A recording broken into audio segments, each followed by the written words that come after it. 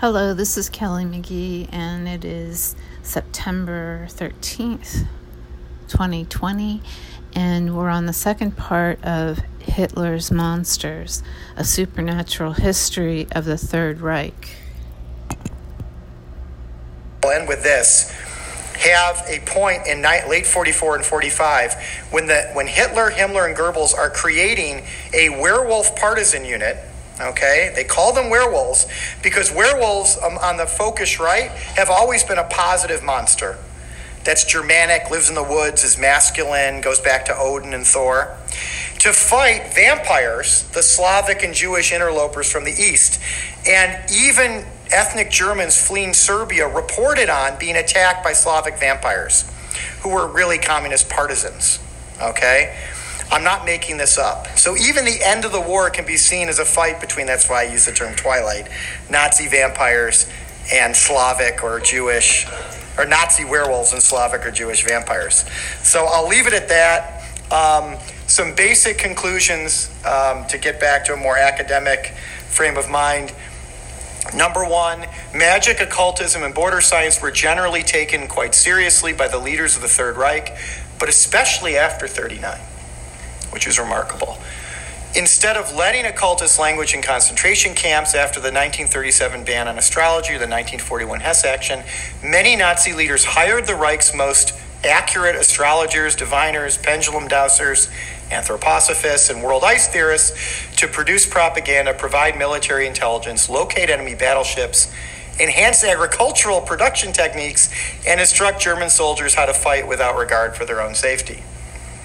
Indeed, many Nazi leaders took the opportunity of the more restrictive legal environment after 1937, and especially the Hess Action, to enlist out-of-work occultists for their own purposes. So think about this. They make it impossible to practice occultism in the private sector, then say, hey, you've got nothing to do, come work for us. Right? Confiscated materials were not destroyed, but made it to Himmler and other leading SS men's personal libraries, or amazingly, were loaned out to Germany's most famous parapsychologist, Hans Bender, remember him, who was encouraged to open his own institute for the study of border science at the new Reich University of Strasbourg. Finally, the selective tolerance of the supernatural might have waxed and waned due to changing circumstances and the omnipresent fear that occultism and border science could, like Christianity, be manipulated to the detriment of the regime. It is sectarian after all, right? But Nazi paranoia regarding alternative ideological loyalties did not preclude utilizing occultism and border science to gain power, shape propaganda and policy, and pursue their dreams of racial utopia and empire. Thank you.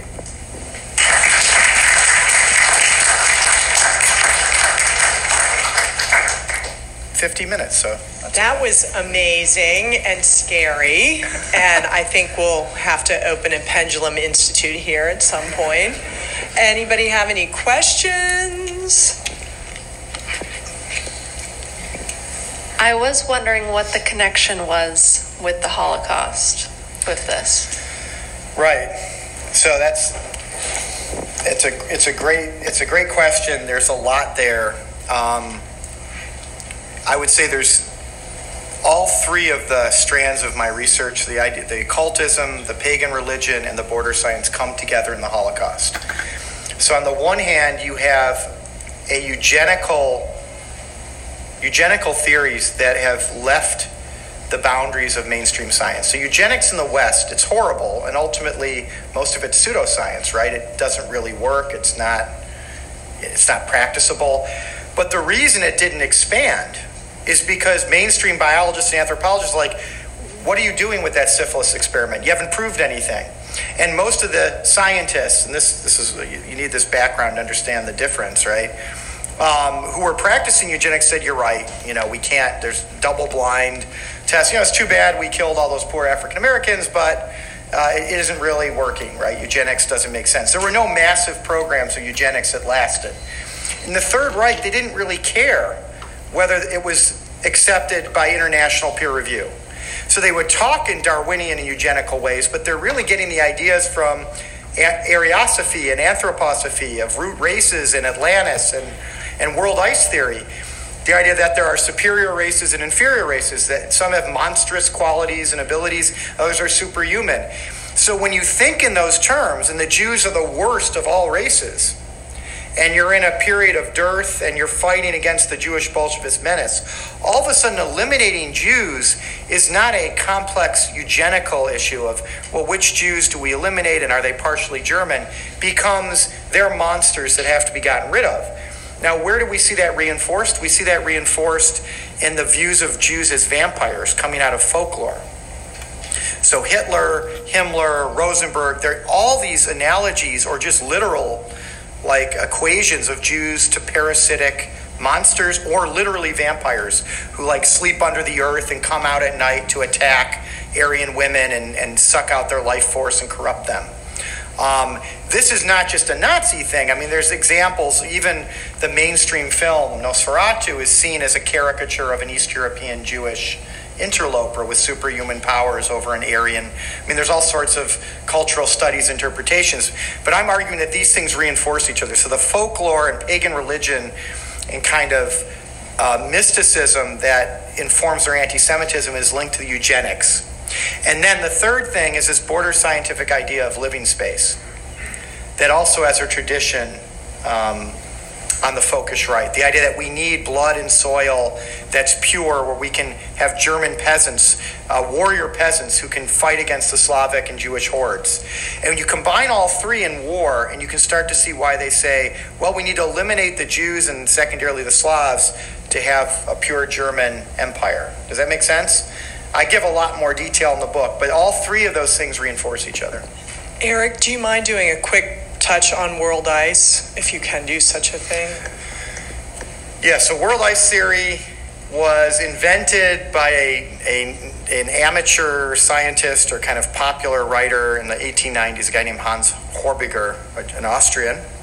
And later on, that's a big deal. Like Hitler, he's this brilliant, non-technically trained specialist who understands things better than mainstream scientists, right? It came to him in a dream. He had a dream that there were giant blocks of ice smashing into each other, out in the cosmos, and that must explain everything. And because he didn't know science, he got an amateur astronomer named Philip Thought to write with him a book called Glacial Cosmogony, which I think came out in 1912. And immediately, already, mainstream scientists, geologists, geographers, this is like, one of them famously said, if you just replaced ice with olive oil in the book, it would be no less convincing. Right? I mean, it just was meaningless. It was like a religion he had created, that giant blocks of ice smashed into each other, and there were moons of ice, and when they hit the earth, they created a flood, and all the frost giants did well for a while, but then they died out, and the Aryans, lost their civilization. Atlantis collapsed. Fit in perfectly, by the way, with the folkish occult ideas of the time. And so in the 20s and 30s, right-wing thinkers said, well, this is a great science. This isn't Jewish. There's no Einstein that we've got to worry about, or Freud with world ice theory. And then Hitler and Himmler sponsored it in the Third Reich. And I have a whole part of a chapter that goes into the sponsorship of world ice theory.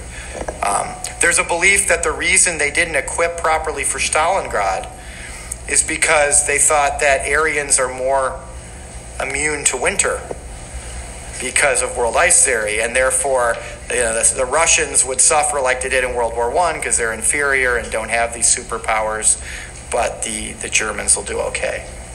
There's some evidence of that, yeah. Anybody else? Oh, David. I'm curious what insight you have into German public opinion on some of these issues. You've talked a lot about certain leaders, captains, and others, but what about the people? What sources do we have about what the German people bought into? Yeah, so that's a great question. And what's wonderful about I showed you some of those works, more revisionist works from the 90s and 2000s. They lay that groundwork for me. So they show the proliferation of border scientific and astrological and occult thinking from the 1890s on. So their argument is that if you were a bourgeois German or Austrian who hung out in a Vienna or Munich, Vienna cafe, Munich beer hall, you believed in something that I talked about. So their only difference from my argument is that, well, that didn't make you more susceptible to fascism than anyone else. That that liberalism and socialism and all these other movements are just as attractive to you as someone who believes in world ice theory as fascism would be. I'm arguing that's not the case. Like, the empirical research shows that the people who are most invested in this tend to support the fascist parties. But the fact is, everyone, according to them, is interested in it. Now, I show in the book that even Nazis recognize, or Nazi-affiliated scientists who don't like occultism, that the socialists seem immune to it, and the liberals. And they acknowledge that while liberals and socialists called into question all our traditional values, which helped, breed fascism, which is good, it's not their fault that we have these crazy ideas like world ice theory. That's the fault of the fascists, who seem to kind of support that. So even within the party, there's a recognition that if you were a materialist Marxist or a secular liberal or a very traditional Christian, you didn't find this stuff interesting. Now, my colleagues, religious colleagues, would argue, oh no, they were interested too. I don't see as much evidence. If you were an educated liberal or a socialist, you were much less likely to visit an astrologer, or like Ludendorff, think that there's weird conspiracies of people who can manipulate gold and force your train to crash with mind waves and all these other things that right-wing thinkers seem to believe. That you can smell a Jew hundreds of meters away because they're from a different race. Yeah. Good question, though.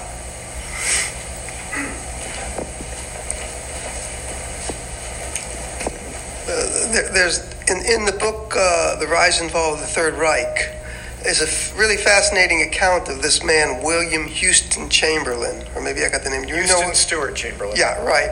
That he was like the spiritual father of Nazism, and then he was traveling up from Italy, and he had a vision, and he got off the train and just sat and wrote a book, completely possessed, completely channeled the book. The Foundations of the 19th Century. Right, and that book actually was the spiritual guide of Hitler and all the people. But you haven't mentioned him. Does he? Yeah, I mentioned him in the book. Oh, so, okay. First of all, Chamberlain is emblematic of a whole kind of, and this gets us to some of the pagan religion stuff. So, Germans in the post-Romantic era decided, for all sorts of reasons, many Germans and Austrians, that traditional Judeo-Christian identity, Greco-Roman identity, classical, all this heritage that in the Enlightenment many Germans still embraced as a common Western heritage, were really the French and British view of the European world, and that Germans were slightly different. And part of that was a search for a new heritage, which they found in a kind of common Indo-Aryan culture, coming out of northwest India and Persia. And lots of thinkers who weren't racist also were fascinated by what Germans called Indology, the field of studying India and Indo-Aryan science and religion and culture. Chamberlain was one of these folkish thinkers. He's actually British, but he hung out all the time in Germany, learned German, married Wagner's daughter.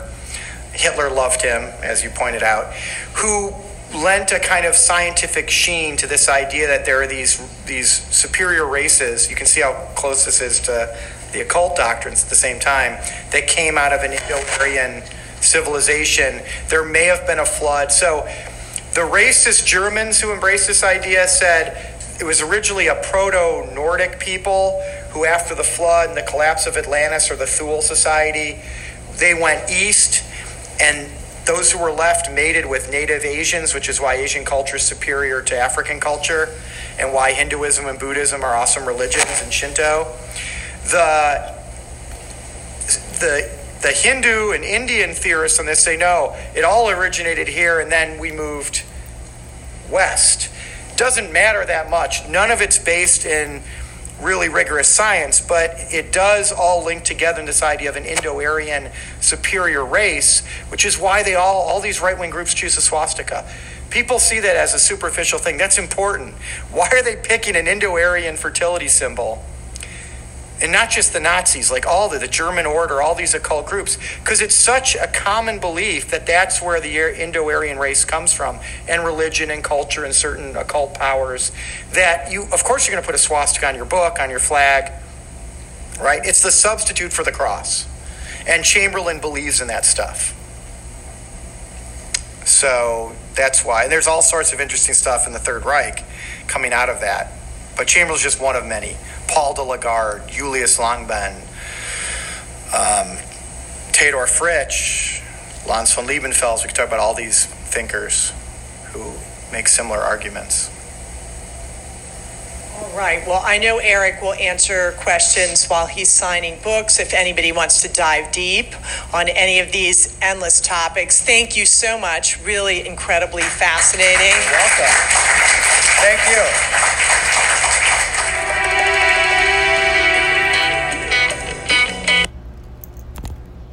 Okay, so that is Hitler's Monsters, A Supernatural History of the Third Reich. I was a little bit disappointed because it seemed to me like there was a lot that was left out that he could have gotten into a little bit more. For instance, the women with the long hair that were mystics and could and they guided them on the UFOs, on how to make it and all of that. And then the bell and all of that. So I think that it's surfacey, but I was hoping that I would be able to get some more insight as to the Fourth Reich and the Fifth Reich, and how it is that they're so hateful, but didn't get it. Okay, thanks for listening.